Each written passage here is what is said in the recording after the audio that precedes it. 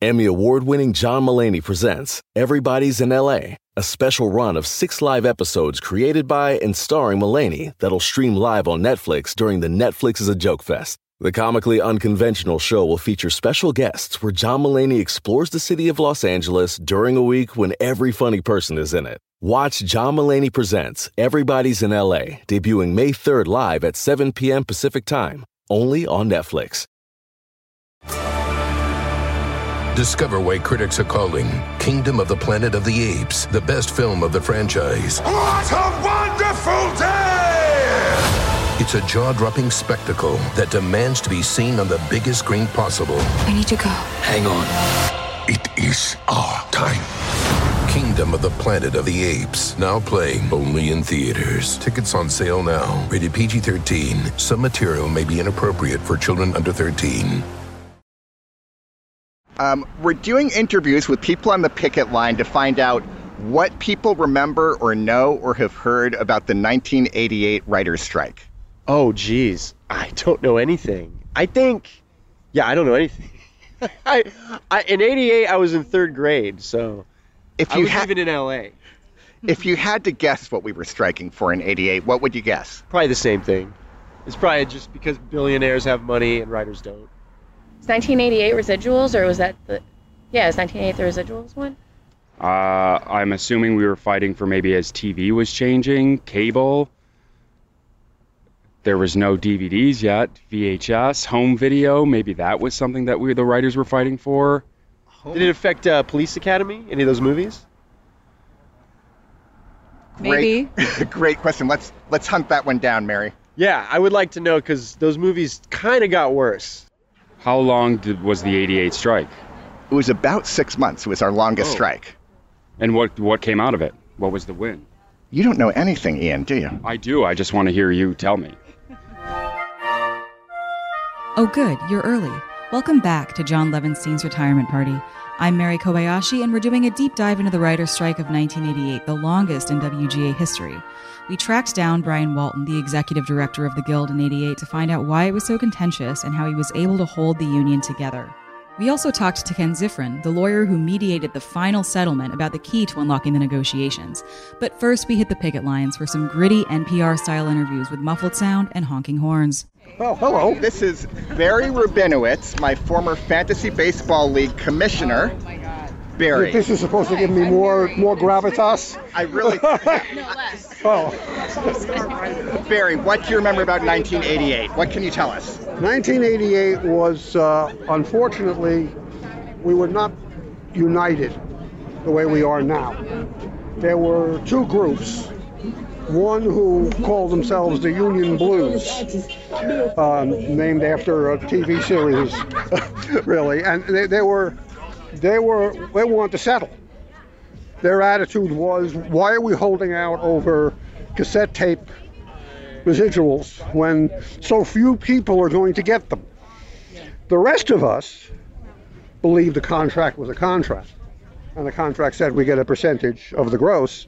Therefore, we should get a percentage of the gross, not of the net, which is what the studios are trying to do. And that split got deeper and deeper as things went on.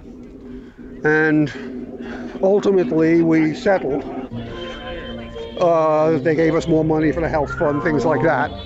And then, they were all happy that we ended the strike. Now, to be fair, a lot of people suffered in that strike. I know people who lost their homes in that strike. It was a very long strike. And, the studios, we were where we were, and we had no choice but to accept it at that point because it was falling apart internally. But, I don't remember his name. Lionel something. Lionel Chetwynd. Thank you, John. He wasn't only the head of the Union Blues, later called the Writers Coalition, but he was kind of a provocateur as well. Very much. He didn't was a right-wing provocateur. Yes, he did not mind He didn't mind playing the villain at these meetings. Okay, Lionel Chetwynd, who had written The Winds of War for television, was one of those people who were saying, "Look, we're only talking about a few movies that are on." That are on cassettes and people, and we shouldn't all be on strike for that. And some of us said, no, eventually everything will be. Because I saw my brother was in the business of videotape distribution.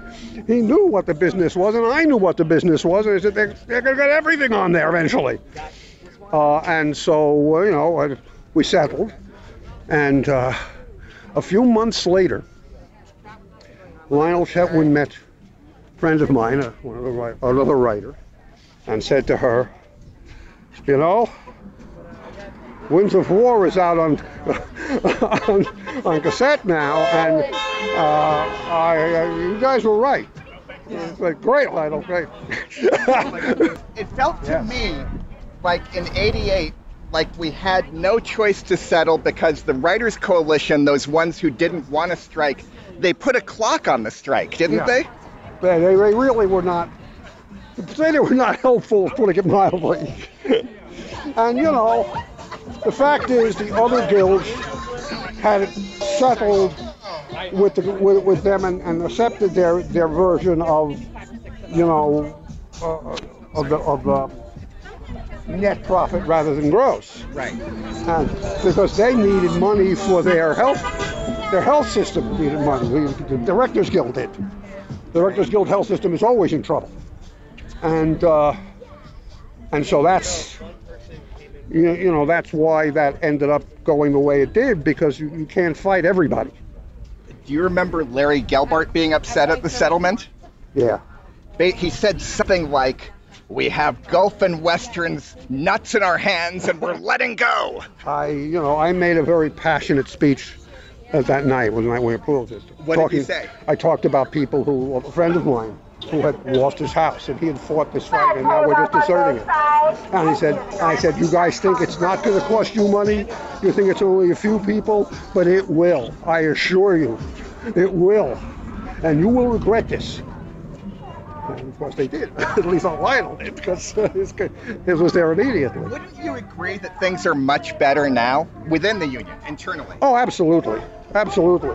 Because this is an existential strike. Right. That strike was about dividing the pie. This is about whether we're going to have pie at all. Good line. Yes. Barry, I had a feeling, I'm glad we found you, I had a feeling you would remember some things from 1988. We were just at Disney talking to dozens of people. No one at Disney knew anything about 1988. It's amazing. And the gentleman right there was there in 1988 also, because he's wearing a 1988 t-shirt. And I have a couple of 1988 t-shirts which I wear from time to time. Oh my God. Along with 88 buttons, which I'm not wearing today. I used to have a 1988 t-shirt, but also in 1988 there wasn't as much picketing. No. What we did in 1988 was go to, we had these major mass things every once in a while in 1988. We would go to, I remember one, I think at Fox, and we had big ones. But this sort of thing started in 2007 really. And that one was the first time they organized it this way, with strike captains and people going places on a regular basis and becoming part of a group and being out there every day. And that was really great. I mean, I have a picture of those of us from 2008, the Radford Radicals. Yes. Right now we're the Colfax Commies. I mean, but next week we're going to be the Radford Radicals again. Oh, we're going to be back on the other side. Yes. That's good, because this side's been bleak. This is brutal. I mean, if you ever want to break from Radford, it's pleasant at Disney. There's some shade at Disney. There's a breeze at Disney.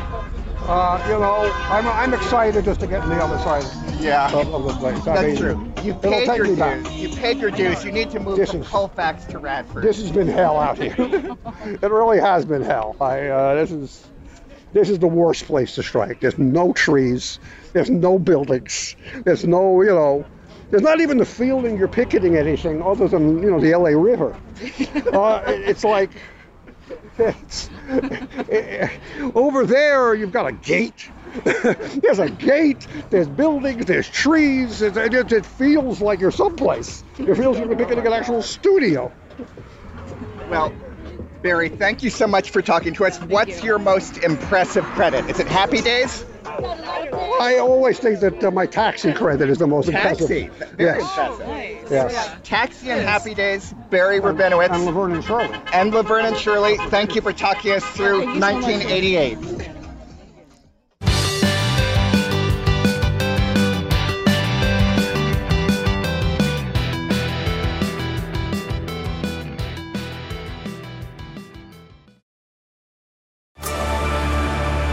Discover why critics are calling Kingdom of the Planet of the Apes the best film of the franchise. What a wonderful day!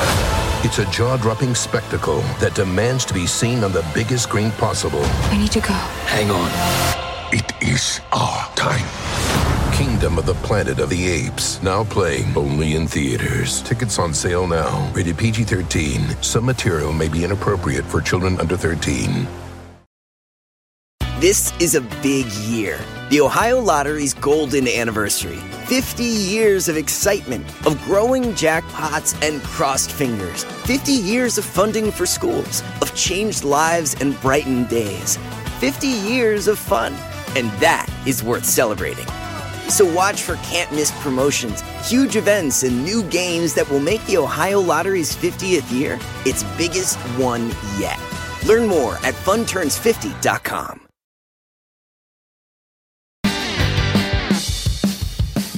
Now, Barry has a great memory. I would trust him with my life when it comes to baseball statistics. But there's a Mandela effect at play here, and it doesn't just involve Barry, where writers are confused about the difference between 1985 and 1988. And for the first series of interviews we did, I was confused myself. But here's what happened. In 1985, when we struck, there was a definition of home video profits that there was a dispute over. That we had a binding arbitration as far as that goes that was settled when the strike was settled, and a lot of writers were upset about it because they thought we should be getting more for home video. In 1988, we weren't still fighting over home video, but a lot of writers were still upset about 1985. And so when we talk to writers now about 1988, they mix in events from 1985 as if they happened during the 1988 strike. Right. They don't want to let it go. Not only do they not want to let go, but they've conflated the times, even though they were 3 years apart. So, like, when we talk to Barry, again, I don't want to pile on Barry. He's a brilliant man. In the Fantasy Baseball League, he wrote a constitution that I never read, but whenever there was a dispute, he would say it's in the Constitution, and we would trust him. But, like, he was talking to us about, when he was talking to us and saying people lost their houses, he was saying people lost their houses over the fight for home video. That's not when they lost their houses. The 1985 strike only lasted 2 weeks. People didn't lose their houses over the 1985 strike. Right. They lost their houses in 1988. They did? Yes, it was a 6-month strike. It was a devastating strike, but the thing that we were striking for was not home video. Yeah. And right now, this strike has lasted. How long has this strike lasted? I heard that we're coming up on 100 days. 100 days. So we're about halfway as long as the 88 one. As the 88 strike, yes. Now, we scored an interview with Brian Walton, who was the executive director of the Writers Guild in 1988. The most memorable moment in 1988 was at the end of the strike when he read to the packed Writers Guild meeting Shakespeare's St. Crispin's Day speech. Now, we should get this right. Was the St. Crispin's Day speech from Henry IV, Part 1, Henry IV, Part 2, or Henry V? Let me Google it. Mary? No. Track down the information. But anyway. The fact that you would think I would know that. He gave the St. Crispin's Day speech to a packed auditorium, and it was one of the most thunderous ovations I've ever heard in my life. Why do you think that is? I think that it was partly just the relief of the strike ending. Sure. They were exhausted. Yeah, I think everyone was exhausted from the strike. And I think it was just a cathartic moment in the auditorium. It was also like a little bit poignant and bittersweet because there was a general feeling that we hadn't won that strike. Mm-hmm. So it wasn't even exactly something to celebrate. It seems like some people might blame him for some of the home video stuff and think no, because he wasn't part of that. Well, if they're conflating 1985 and 1988, but he was not the executive director of the Writers Guild in 1985. Right. He was in 1988. Did you chase down the St. Crispin's Day speech? No, I can't connect. Josh, Thank you, Josh. Henry V. It's from Henry V. So was that... Thank you, Josh. Was that in like a Kenneth Branagh movie? Oh, no. I'm sorry. I feel like Kenneth Branagh might have given that speech, but he couldn't have done a better job than Brian Walton. You were there. You were in the front row. I was never in the front row. No desire, no interest. Brian Walton, welcome to John Levenstein's retirement party. Thank you for joining us. You were the executive director of the Writers Guild in 1988 when that big strike happened, right? Yes. And what were some of the forces at work? Like, I remember we were negotiating with the producers, but there were also various factions within the Guild. Like, the meetings themselves seemed very colorful at the time. Yeah, I think that's correct. Dealing with the forces inside the Guild, I think that the 88 situation really derived almost in a straight line from what happened in 1985, when there was also a strike, but it collapsed. I think that's a good expression after 18 days. And I was not executive director then. I was an outside lawyer for the Guild working on the video cassette arbitration, which was big at the time. And there was a lot of internal dissent. And there was a group that called themselves the Union Blues who were exercising their legal right as union members to dissent. And there was a lot of back and forth in 85. And as a result, the Guild made a deal, which I think many people thought wasn't a good one, regarding the residuals for video cassettes. So come 88, that was a memory. And I did not particularly want there to be a strike in 88 at all. I much preferred that we make a deal and try to foster an environment in which we could do that. It was very difficult because sometimes the companies just have no interest in making a deal which the union would find reasonable, which I think is what's going on at the moment. Right. The companies in 88 weren't interested in making a deal, and it sounds like there was also a faction of writers that felt like we settled too quickly in 85, and they were going to stick it out for the strike. But then you also had the Writers' Coalition, and it wasn't just that they were a voice for settling and they were a voice for dissent within the Guild, and they would threaten to leave the Guild, but it seemed like they were almost provocative at the same time. Like, they were very colorful at meetings. They almost seemed like they relished their role of being the villains sometimes within the Guild. Well, that's an interpretation. I don't remember that, but that's because it was a long time ago. My sense of them was that they were trying to straddle the fence. They would say things like, I support the union, so we strongly support the union, and it's time to go back to work, because they didn't want to come out as against the union. But there was a clear point of view in the dissenters in 85 and in 88 too, I think, that when people go on strike, they don't recoup the amount of money that they lose, which I think, whether that's true or not, and those numbers are iffy, but the point is that it's not to be calculated necessarily on an individual-by-individual basis, but about the community of writers over history. And I remember that in 88, which isn't a direct answer to your question, the president of the Guild was George Kiergo. And prior to 88, there was a strike by our news writers in the East Coast and in a couple of news shops in L.A. And George became something of a hero because he quit his position as a movie critic on one of the networks. And in the doing of that, it came out that he announced that he had been on strike for more than a year of his natural life over the time of his career as a writer.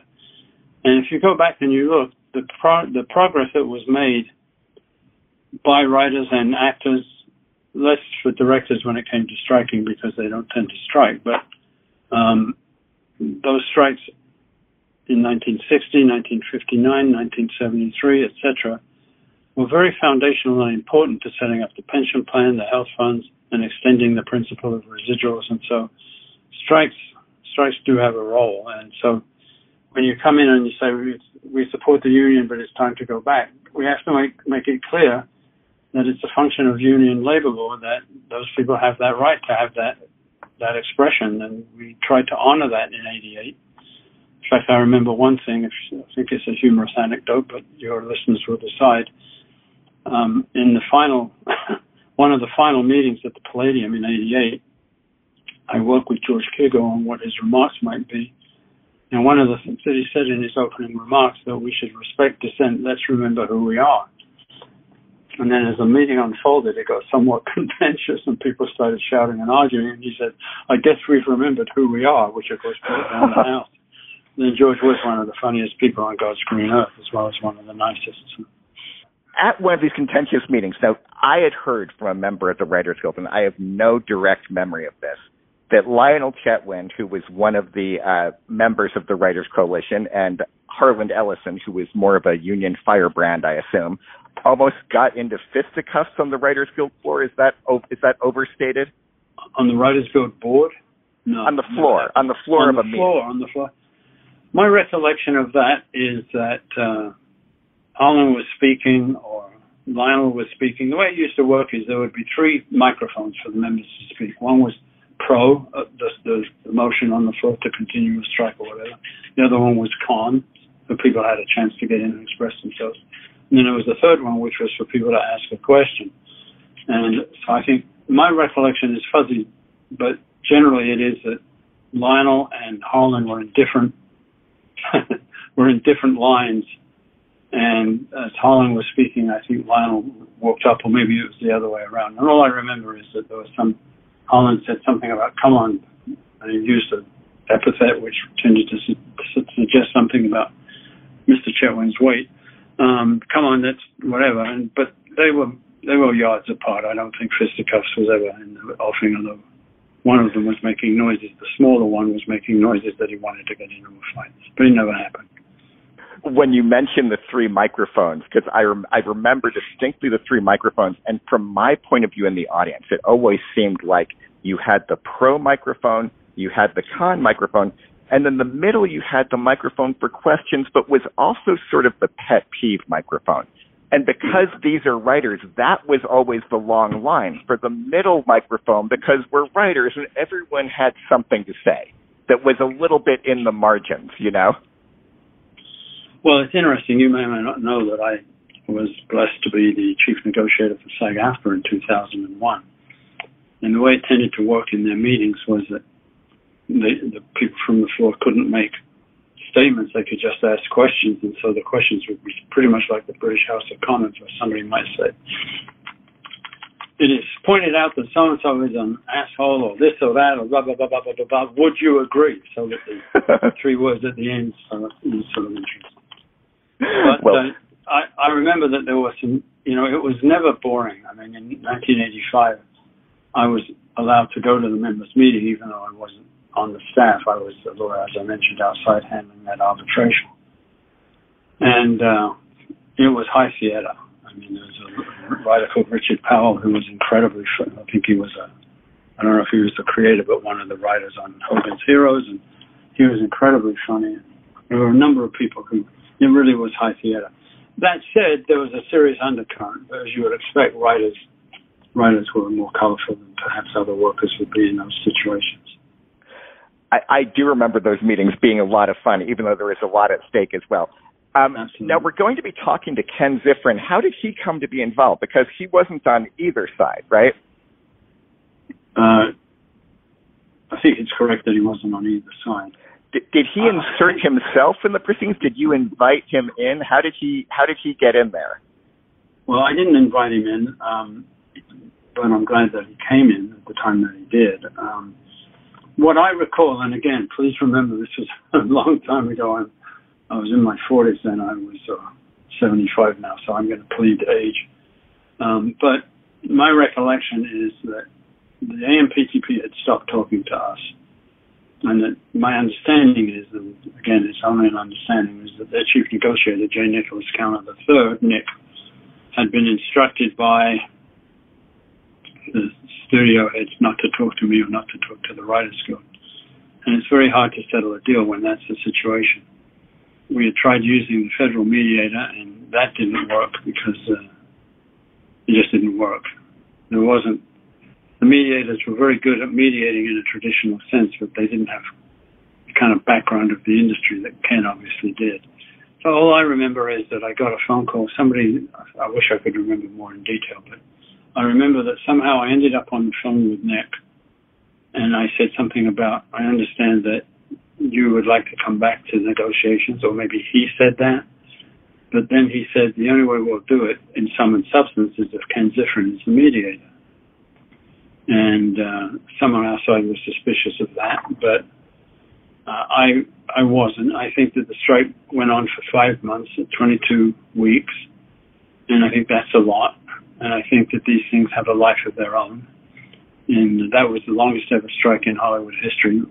But I think maybe the actors' commercial strike may have gone one day longer than that, about 20 years afterwards. But for the most part, it was a very long strike. It had a life of its own. It had the rhythms of its own. And, you know, the membership would express itself. And I think the studios got to the point where they realized they were losing a whole bunch of money because the fall season was going to hell when the fall season was something that mattered. And so the suggestion was that Ken would be a mediator, and he was in almost a very real sense. And he, from what I could see, was a mediator in a very honest and forceful sense. He had a lot of credibility with the studios, I believe. And he won credibility with the writers. So, of course, everybody knew who Ken was. I did not really know him, as far as I recall, prior to that. I dealt with him a great deal afterwards. And that did nothing but increase my respect for his abilities. And very smart, which is unusually smart. I once had a head of a studio that would say, you know, Ken is the Martian. I do whatever he says. So whether that was across the board, I'll let somebody else worry about. But he came in and he operated as a mediator. He listened to both sides. He did shuttle diplomacy. And in the final sessions, he pretty much was able to tell the studios that this would be agreeable. And I had the sense that they were primed not to disagree with that particular point. And it was a delicate dance, but he did it well. And I think it was time for the thing to settle. And there were a lot of forces on that. And to describe them is basically, it's like, you know, somebody in Plato's cave, you see different parts, or feel different parts of the elephant. But it was time to bring it to a conclusion. And I would state that the strike was primarily over residuals in 1 hour. And, well, we did not achieve everything we wanted in that. We did achieve a very different formula, a significantly different formula, which I'm told by people at the Guild, I don't have the exact numbers, actually has brought in a significant amount of residuals in foreign residuals and otherwise, because it was a slightly different formula than the one the DGA had agreed to. But I'll let others argue and find the facts on that. But in addition to that, and this is my point, there were 31 other points of what you could clearly characterize as gains that occurred as a result of that strike. So it hurt the other side, it hurt us, but at the same time a deal was arrived at which ultimately was an honorable one and an aggressively successful one for the Guild. And the studios don't like to talk about those 31 points, but they were not insignificant. So there you go. Well, there was such a sense of relief when the strike was settled, and I remember at the Palladium you giving the St. Crispin's Day speech to thunderous applause. Now, do you have an acting background? Did you have to give the speech at school once? Was that the first time you ever gave the speech? I think it may have been, but I don't know if it's the first time, but I've used it a few times. But credit where credit is due. I heard, in fact, at a meeting after the 85 strike, there was a dinner for people that had been involved in the 85 strike. And David Mintel, the former president, gave a copy of the St. Crispin's speech that had been printed in sort of old-style English to everybody at the dinner. And somebody may have read it. And I thought it was such a wonderful thing. I liked it very much. I mean, it's such a brilliant... I mean, you can usually... Whatever one thinks of Shakespeare, he knew what he was doing when it came to putting words together. So, as I was thinking, the day before the end of the strike, knowing that we were going to go to the members and say, we've got a deal and we'd like you to approve it, what do you say to people who've been putting their lives on the line, or their not their lives in a war kind of sense, but certainly their livelihoods, their family's well-being, their own well-being, and sacrifice for 22. What do you say to them? And I just remembered that. And so I took out the Shakespeare thing, and I looked at it. And it's a long speech, and what I do remember is, and I don't have it in front of me, which I don't think I do. Somebody gave me a gift with it on it. Yeah, I guess I do, actually. And that's in my office. Somebody gave it to me in sort of like a one sheet. But I had to look at it because it goes on for a bit, and the question is, where do you start? What do you cut out? Well, I didn't want to edit anything Shakespeare had written, so I chose a place to start, which I thought was sort of a weak introduction. But if you were there, you probably remember this, because I think there's a video of it someplace. I said, I hope it's okay if to a group of riders I call a rider.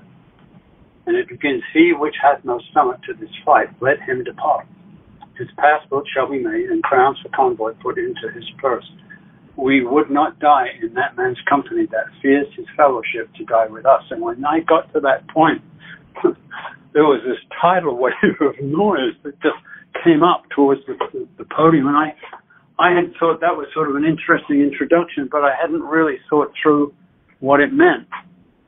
And there was this huge amount of noise. People were on their feet because they thought that I was basically taking on the Writers' Coalition and those who had refused to or had declined to support the strike all the way through. And I suppose now that I look at it, I understand that's a fair interpretation. But that's where it came from. I'd seen somebody else use it once. I had a copy of it somewhere, of course, who doesn't have Shakespeare someplace on the shelf. And as I was thinking about what do you say, I thought this is a great thing to say, because essentially, he that outlives this day and comes safe home will stand tiptoe when this day is named, and rouse him at the name of Crispian. He shall live this day and see old age, will yearly on the vigil feast his neighbors and say, tomorrow is St. Crispian. Then will he strip his sleeves and show his scars and say, these wounds I had on Crispian's day. Old men forget, yet all shall be forgot. But he'll remember, with advantages, what feats he did this day. And then it goes on, but at the end, and this is the one that really got to people, from this day to the ending of the world, but we in it shall be remembered. We few, we happy few, we band of brothers and sisters, for he today that sheds his blood with me shall be my brother. And gentlemen in England abed today will deem themselves accursed they were not here. Anyway, so what a great speech, right? A little bit. Well, and also effective. So it's about how they will remember. And I do remember the speech. And there's a lot I don't remember about 1988. And I do remember the speech. So it totally worked on its own terms, too. Yeah, there's two things. If you want to be remembered, use something Shakespeare wrote or use something Churchill wrote. Although not about racism or imperialism. But anyway. No, you got to pick your spots. I thought that I was going to have to ask Brian Walton to read the St. Crispin's Day speech for us. And I thought, he might take offense. Why do you want me to read the St. Crispin's Day speech? I'm a lawyer. And if he didn't want to read the St. Crispin's Day speech for us, I'd ask John Daly to do a dramatic reading of the St. Crispin's Day speech. Instead, with no prompting, Brian Walton read the speech just like I'd hoped. He was apprehensive to be recorded in the first place. He was very lawyery choosing his words, but he was very happy to give the speech. He had it memorized. Well, he didn't have it memorized. He had it printed out in his office. Oh, worse. Okay. Better. And now the person that he talked about, Ken Zifrin, was a super lawyer, an entertainment lawyer in 1988 who was trusted by both sides, who was brought in as a mediator once the strike had been going on for over 5 months. Ken came in and settled it in a couple days, and he's agreed to an interview. We're going to find out what Ken did. What was the magic wand that Ken waved?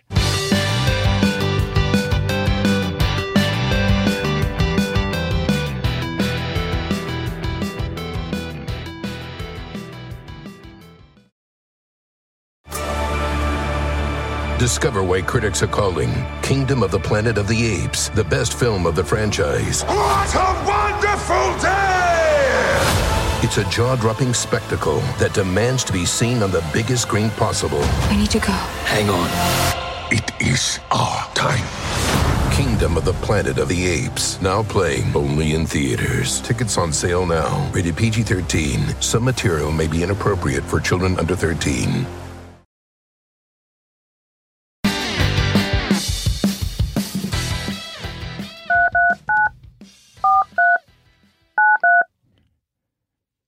Ken Zifrin's office. Hi, it's John Levenstein calling to interview Ken. Hi, John, one moment. I knew he'd be ready for us, Mary. Thanks. Hello? Ken, how are you doing? Welcome to John Levenstein's retirement party. I'm here with my co-host, Mary Kobayashi. Hello. Hi, Mary. Hi. Thanks for talking to us. Sure. Now, Ken, a little bit of background. Yours is the only law firm I was ever with. I was with Cliff Gilbert Lurie at Zifrin for 25, 30 years, somewhere in there, because Wow. I went to middle school and high school with his wife, Leslie. Oh, sure. And just so you can picture this, she was the student body president. I was the parliamentarian. Wow. That's great. Where was that? Grant High School in Van Nuys, Milliken Junior High School. Nice. Good. We spoke to Brian Walton. He said to say hi to you. He was very complimentary.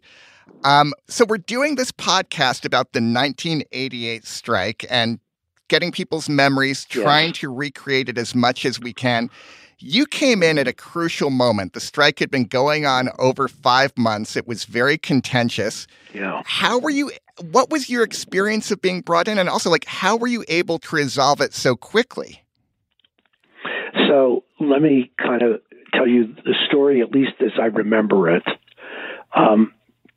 About a week or two before the, call it, final moments, I got a call from Brian Walton.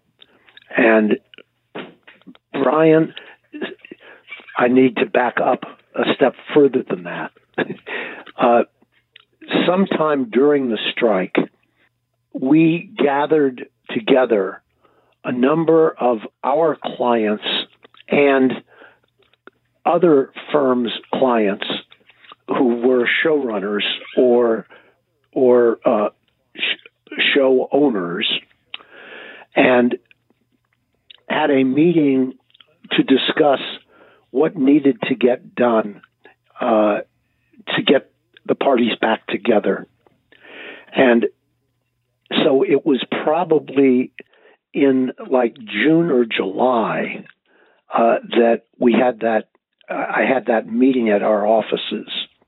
And after that meeting, I went over to the Guild with 2 or 3 of my clients or others, again, top showrunner types, and had a conversation with Brian and with whomever, I can't remember, was the then president, and basically made a pitch for trying to get things going again so that everyone could go back to work. So when later then Brian called me, he basically said that he had made gestures of friendliness toward the studios, and they had kicked him out of the room. And is there anything I could do to help in that situation? So that kind of set me in motion. and I then called the studio heads that I was close to and told them about the call and said, Brian wouldn't call me unless he was serious about trying to make a deal. And if you guys are going to get hung up on formalities, that's a big mistake. And that kind of started me with some, what I'll call shuttle diplomacy, so that I would arrange for 1 or 2 of the CEOs to come over to my home, and Brian would be there, and we'd discuss various issues. And over a period of a week or 2, things started to look more promising. And so I ended up, now I can tell you a really fun story, but you have to promise not to use it. Really? Okay, we'll promise. Okay. Fine. All right, listeners, we just heard a fun story that you're not going to hear. But that does lead into my question. Why was everyone listening to you, Ken? Was it your reputation? Was it your clients? What do you think? Combination, yes. Yeah.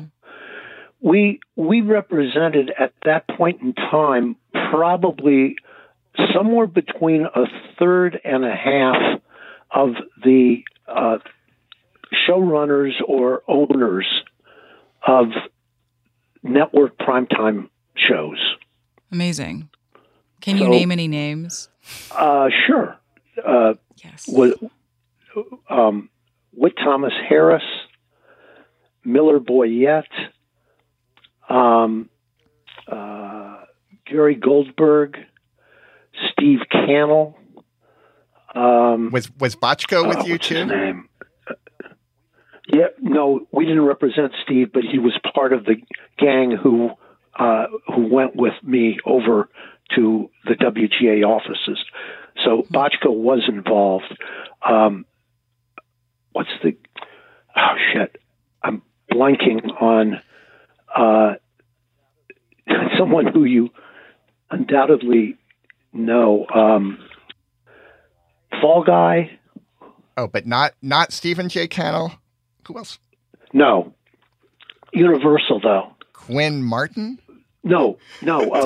Aaron Spelling? No, we didn't represent Aaron and we didn't represent Quinn, but again, they sent like delegations to this earlier meeting. I'm trying to think of the other guys. I mean, it'll come to me in a moment or two. Yeah. It'll come to you. Yeah. And so the actual settlement, was it about the deal points? Was it because people were ready to settle? Absolutely so it actually true. came down to the deal points. So we started at like 7, 8 o'clock, and I was basically, I'll call it a mediator. I wasn't as such helping the Writers Guild, but in truth, I was. Because I think I presented to the studios someone who's willing to listen to their problems and see if I could try to work things out. And they had, in their view, been getting stonewalled by the Guild prior to what I'll call my involvement. So I would sit for several hours. I would sit with the AMPTP people, along with some studio execs, and talk to them about the various issues. And then I would go across the hall, so to speak, and sit down with the writers and talk to them. And there was a point in time where the writers, when I was with them, came to me and said, there's a emotional issue that we want desperately to get, and here it is. And then they explained what the issue was. I argued with them, and I'll tell you what it is in a moment, but I argued with them that, in fact, they were going at it the wrong way and that they didn't really want to get what they thought they were getting. And they said, no, you may be right on the merits, but it's something that is really dear and true to our hearts, and we've got to get this. So the issue was, what happens when a writer does an original screenplay at a studio and the show and the movie is not made, and the original writer wants to get his or her script back and shop it elsewhere. And studios, once they've paid, and there was assumed for a moment no producer involved, where the producer would have turnaround rights, the studio would sit on it, and the idea was that the Guild wanted that after, I think it was 5 years, or it may have been 7, I'm not sure, after 5 years, that the writer would have a chance to recapture the script and repay the studio what the writer got. Now, that wouldn't happen unless and until the writer was able to set it up elsewhere. Okay? Then the studio would get whatever it paid the writer, and then the picture would get made. And what I posed to them, because I thought it was stupid, was, wait a minute, what if the studio wanted at that point in time to hire a new writer to work on the script? And the Guild people said, no. And I said, wait a minute. If the studio wanted to develop the script further, we're bringing in a new writer. There's more money into the script. Your writer is a Guild member. You're getting dues and residuals if that script gets produced.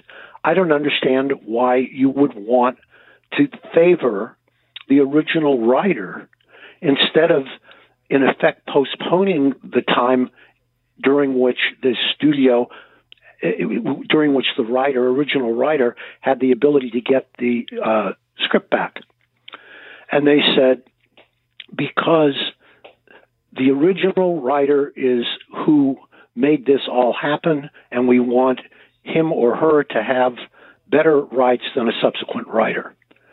And I said, this is going to be difficult for me to sell, but if that's what you want me to do, I'll do it. So I then remember also well walking back to the room in which the AMPTP people and studio types were there, and I said to them, I got a ridiculous issue for you. I hope you'll bear me out on this.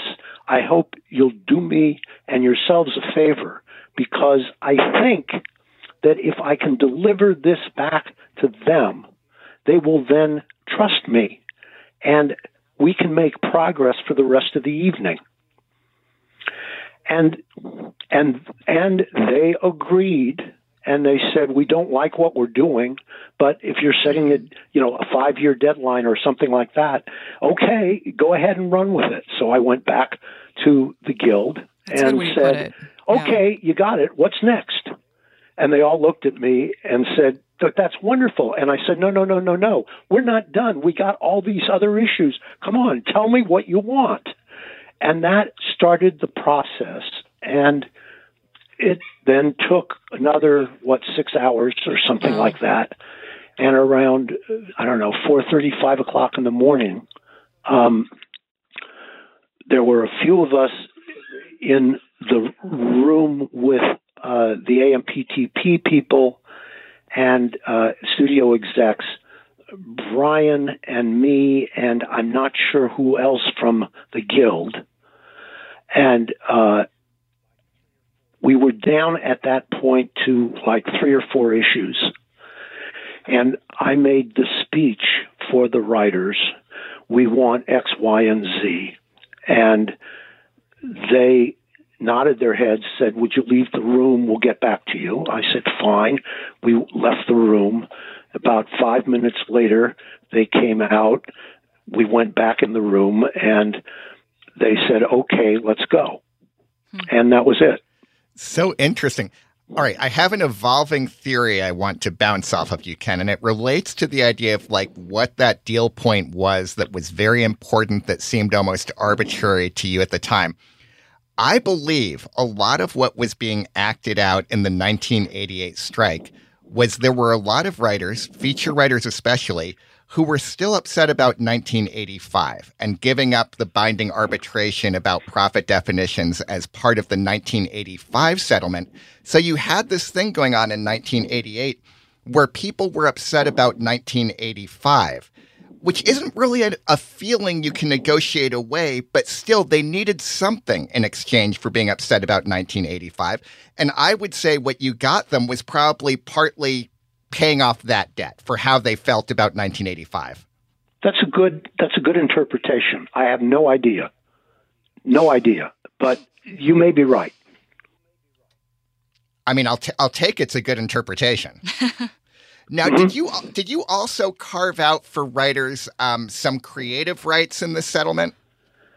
I can't remember, but I think those were not really controversial. I don't recall the creative rights issues as being at the center of the negotiations. Do directors tend to fight for creative rights more than writers do, or are Yes. studios more inclined to give creative rights to directors than they are to writers? Yes. Why do they like directors more than they like us? Because you fail and directors rarely fail. Right, because when they're hired, you mean the movie's being made, for instance, whereas when I'm hired, it's probably not going to be. That's correct. Wow. So interesting. Ken, do you have any showbiz grudges? What do you mean? You seem like the sort of person who wouldn't. One thing we've done on this podcast is we've talked to people who have long-standing show business grudges, like business grudges, someone they've been mad at for decades, and we've actually resolved a couple of those grudges, but you don't seem like the sort of person who has a lot of grudges. No. Okay. I didn't think so. That one went nowhere. All right, well, that was our deep dive into the 1988 strike. And, the good thing about this strike is as long as it goes on, my retirement is held in abeyance.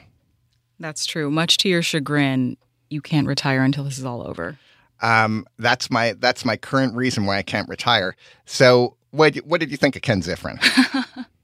I thought he was great. He answered all my questions. Technically, possibly the most powerful entertainment lawyer of all time, and he agreed to appear on our niche podcast, Mary. Yeah, quite a feather in our caps. Absolutely. Now, to me, what are the big themes that emerged from this episode? I think one of them is the people confusing 1985 and 1988. Another, though, it seems like that we kept coming back to is that there's much more togetherness in the Writers Guild now than there was in 1988 or even in 2007. There's a lot more solidarity, it seems like. I think there is. And I feel like part of it is because I'm not sure exactly who got the showrunners together and why they're holding strong in this strike. But in 1988, a little bit of 2007, there is an inherent tension where it's are the showrunners going to stick with us throughout? Are a few of them going to leave the union? And really, I'm not sensing any of that this strike. It feels like they're holding strong, and there's some sort of sense of responsibility about putting the out-of-work members, putting the younger members first. Yep. Mm-hmm. Where did it come from? Is it shame? Is it social media? Are people more afraid of going against the union now? Or is it that being progressive and being pro-union has gone more mainstream? What's different? It could be social media. There's a lot more accountability now than there was in 1988, don't you think? Speaking of that, I may have to stop tweeting at the producers in the studios. Never. What if the hard feelings caused by my tweets are what are prolonging the strike, Mary? What if my zingers are bringing them down? Then you would feel just awful about that. I would. Maybe I'll stop. Maybe I'll start being a force for good. How long you've been through strikes now over the years? How long do you predict this one going on? Just a prediction.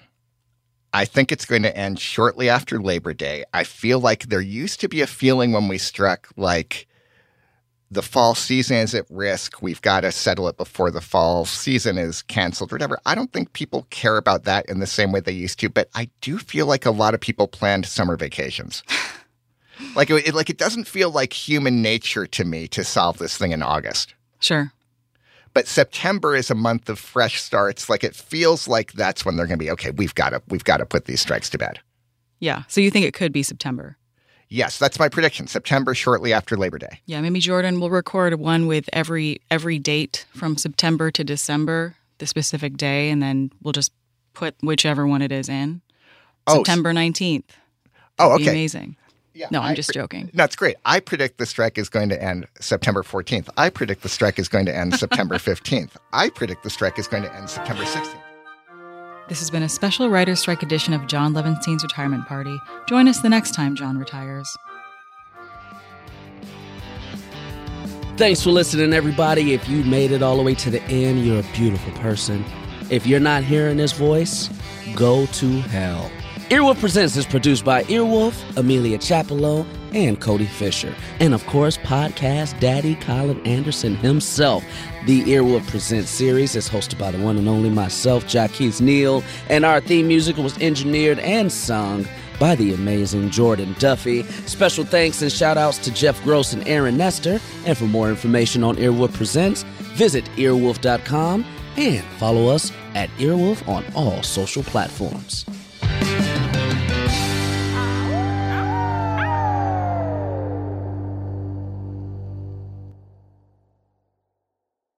The living room is where you make life's most beautiful memories. But your sofa shouldn't be the one remembering them. The new life-resistant, high-performance furniture collection from Ashley is designed to withstand all the spills, slip-ups, and muddy paws that come with the best parts of life. Ashley high-performance sofas and recliners are soft, on-trend, and easy to clean. Shop the high-performance furniture in-store or online at ashley.com. Ashley, for the love of home. You can host the best backyard barbecue when you find a professional on Angie to make your backyard the best around. Connect with skilled professionals to get all your home projects done well. Inside to outside, repairs to renovations. Get started on the Angie app or visit Angie.com today. You can do this when you Angie that.